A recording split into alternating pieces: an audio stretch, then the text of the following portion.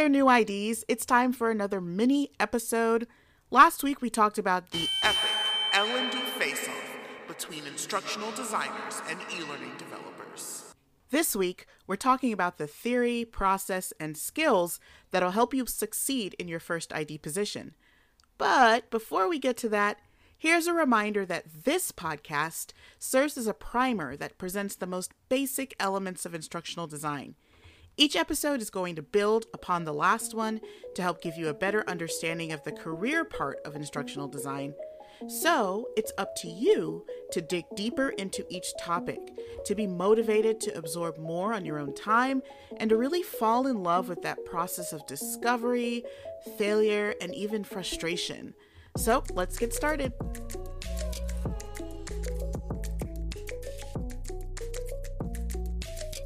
Welcome back to I'm New Here, a podcast for new instructional designers and e-learning developers. New episodes are uploaded every Monday. Have a question you want answered on the show? Send an email to thenewhereshow@gmail.com. So today's topic is a big one. In fact, I could probably split theory, skills, process into their own episodes, and possibly down the line I'll do that. But for this conversation, let's take a big picture look at the type of knowledge, skills, and processes that will help you find a job and keep it. Instructional design covers a lot of disciplines, including user experience, visual design, pedagogy, psychology, computer science. I could go on and on. Because of this, people are really worried about what they need to learn first in order to feel comfortable calling themselves an instructional designer. Well, I'm here to tell you to stop worrying and start doing. Especially after this episode, you won't have any other excuse to be wishy-washy about where to start. Let's start with theory. To be an effective instructional designer, you need to understand learning theory, or the cognitive, emotional, and environmental influences as well as prior experience that really play a part in how understanding or a person's worldview is acquired or changed, and how knowledge and skills are retained. Corporate learning and development will require that you understand adult learning theory specifically. For obvious reasons, there's not really children working in the workplace with us. Labor laws keep that from happening. In 1984, Malcolm Knowles suggested 4 principles that are applied to adult learning. 1. Adults need to be involved in the planning and evaluation of their instruction. 2. Experience, including mistakes, provides the basis for these learning activities. 3. Adults are most interested in learning subjects that have immediate relevance and impact to their job or personal life. And 4. Adult learning is problem-centered rather than content-oriented. From these principles, we can identify specific learning theories that support them and apply them to whatever learning intervention we're creating. An important part of becoming an ID is determining which theory works best for the outcome we desire. Some of the main theories, principles, and methodologies you'll hear referenced in the corporate space include Bloom's taxonomy, the taxonomy of significant learning, Gagne's 9 events, Kirkpatrick's 4 levels of evaluation, and action mapping. And there are a lot more. I don't have time in this podcast to get into specifics, but you're in luck because there are plenty of other L&D podcasts getting into theory and all that good stuff. I'll be sure to link some of my favorites in the show notes, which you can find on my website. By the way, I just want to make it clear that theory and model are 2 terms people use interchangeably, but they don't really mean the same thing. A theory is aimed at a generalized statement aimed at explaining a phenomenon, so how adults learn. And a model, on the other hand, is a purposeful representation of that reality. Another way to link the 2 and point out differences is that a model is used to describe an application of a theory for a particular case. So you can go to school to learn more about these theories. You could enroll in a certificate program, or you could teach yourself. But however you choose to go about it, this is the foundation you need. And it'll also be one of the first things you're asked about in an instructional design interview. The next thing you'll be asked about is your process for training design. Meaning, how do you approach the problem and solve it? How do you manage the project? Where do you start? What are the steps you're taking to perform instructional design? Think back to when I asked you to look up job positions on Indeed back in episode 2. You may have seen some jobs asking if you're familiar with the ADDIE framework, right? ADDIE stands for Analysis, Design, Develop, Implement, and Evaluate. And it's a really great framework to start with when you're learning instructional design. As you get more advanced, you may find yourself implementing other methods that work better for you, but we all got to start somewhere.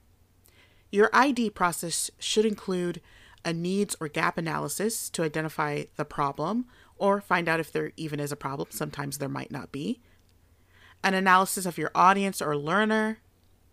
It may also include a task analysis if you're teaching a skill. And it should include the writing of learning objectives. It'll include determining how training will be delivered, meaning what method is the learning going to get to your audience. And finally, the mapping out of the structure of the learning experience. Okay, so far we talked about theory and process as I promised. Now here's a bridge to the next topic. I mentioned the writing of learning objectives earlier, and that should be a part of your process, but I think it really does take a certain amount of skill to write them because it's a foundational task for any instructional designer. Learning objectives outline exactly what you intend for participants to achieve by the end of your learning experience. I'm definitely going to do a separate episode on just learning objectives because, like I said, writing good ones takes skill. And they're foundational to everything you do because everything you do has to be in alignment with those objectives. My former professor, shout out to Dr. Waite, used to drive this home to us in every single class. Your learning experience has to be in alignment with whatever you want your audience to achieve by the end of the course. But like I said, more on that in a future episode, or I'll keep going on and on all about it. So in addition to the skill of crafting learning objectives, you need some other skills to get you started as an ID. But before I list those off and start scaring you with this long list of skills, let's have a come to Jesus moment. First, you cannot wait to be perfect at these things before going out there and getting your feet wet. Remember at the beginning of the episode when I said you better get real comfortable with frustration and even failure? Well, here's where that comes in handy. Learning new skills is messy and it's uncomfortable. And when I try to encourage people to just get started, there's this common fear of not being good enough. And you know what? You're not. You're not going to be perfect. And your desire to be perfect is what's keeping you from learning something new. So instead of fretting about where to start or if you'll be good enough or if you can even show people what you've created, just get started. Okay, now to the list. I'll start with the basic skills you need to succeed at an entry-level ID job. Project management skills for finishing an assignment on time, on budget, and on scope. You'll need basic visual design and composition skills for creating aesthetically pleasing learning experiences. Consulting skills for learning to communicate with subject matter experts and internal clients. Basic video editing skills, and basic authoring tool skills. So knowing how to pick a tool, learning how to use it for real, not just how to open a template file. Advanced skills would include coding, animation, UX design, things that require a little higher level understanding. When we put everything together I mentioned here today, knowledge of adult learning theory, principles, and frameworks, a solid command of the ID process, and basic skills in project management, visual design, learning technologies, you should be able to confidently call yourself an instructional designer without worrying about whether or not you're ready to do that. But first, you need a plan for how to attack all of this. Here's how I would do it. I would read a research-based book about instruction and adult learning. Then I'd start thinking about the kind of learning and development professional I want to be. Then I would research formal training like a master's program versus online certificate programs I could get, like Robin Sargent's IDLE courses. You can find a link to that in my show notes. And then I would decide what's best for me to get the experience and knowledge I need to move forward. Lastly, I'd write down 3 skills from the list I mentioned before that you want to improve upon or learn about in the next 3 months and start working on them today.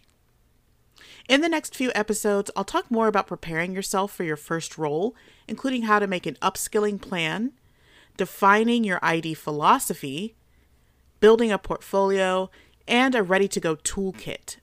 Until then, check out these resources to help you get started. If you want to get nerdy about instructional design, you totally can. Here are some authors and books to help you do that. There's basically anything by Ruth Clark. She has a lot of research-based books. David Merrill's First Principle of Instruction. Then there's some guidelines for performance consulting that'll really help you understand how to communicate to internal stakeholders and external stakeholders. There are a lot of other books and tools. I actually have a store on my website where you can shop for some of these things to start outfitting your ID toolkit. Just go to nylalxd.com/shop. This week's homework assignment is to list out your 4-step plan to getting ready for a job. You can use the framework I just gave you or create your own. Thanks for listening to I'm New Here. If you like the show and want to know more, check out nylalxd.com/I'm New Here. I've got show notes for you there, links to everything I talked about in the episode and more. I know you guys, I am still not on iTunes. It is not for the lack of trying. I'll update you the second Apple allows me through its pearly gates. Until then, I'd love some feedback on what you'd like to see out of the show. I love feedback. I'm also all over socials, Instagram, Twitter, Facebook as NylaLXD. And I'm on LinkedIn too, just search Nyla Spooner. One last thing. Thanks to everyone who submitted questions already. I decided to do a special monthly episode where I just answer questions. That way I have more time to dedicate to them. If you want your question included, email thenewhereshow@gmail.com. See you next week.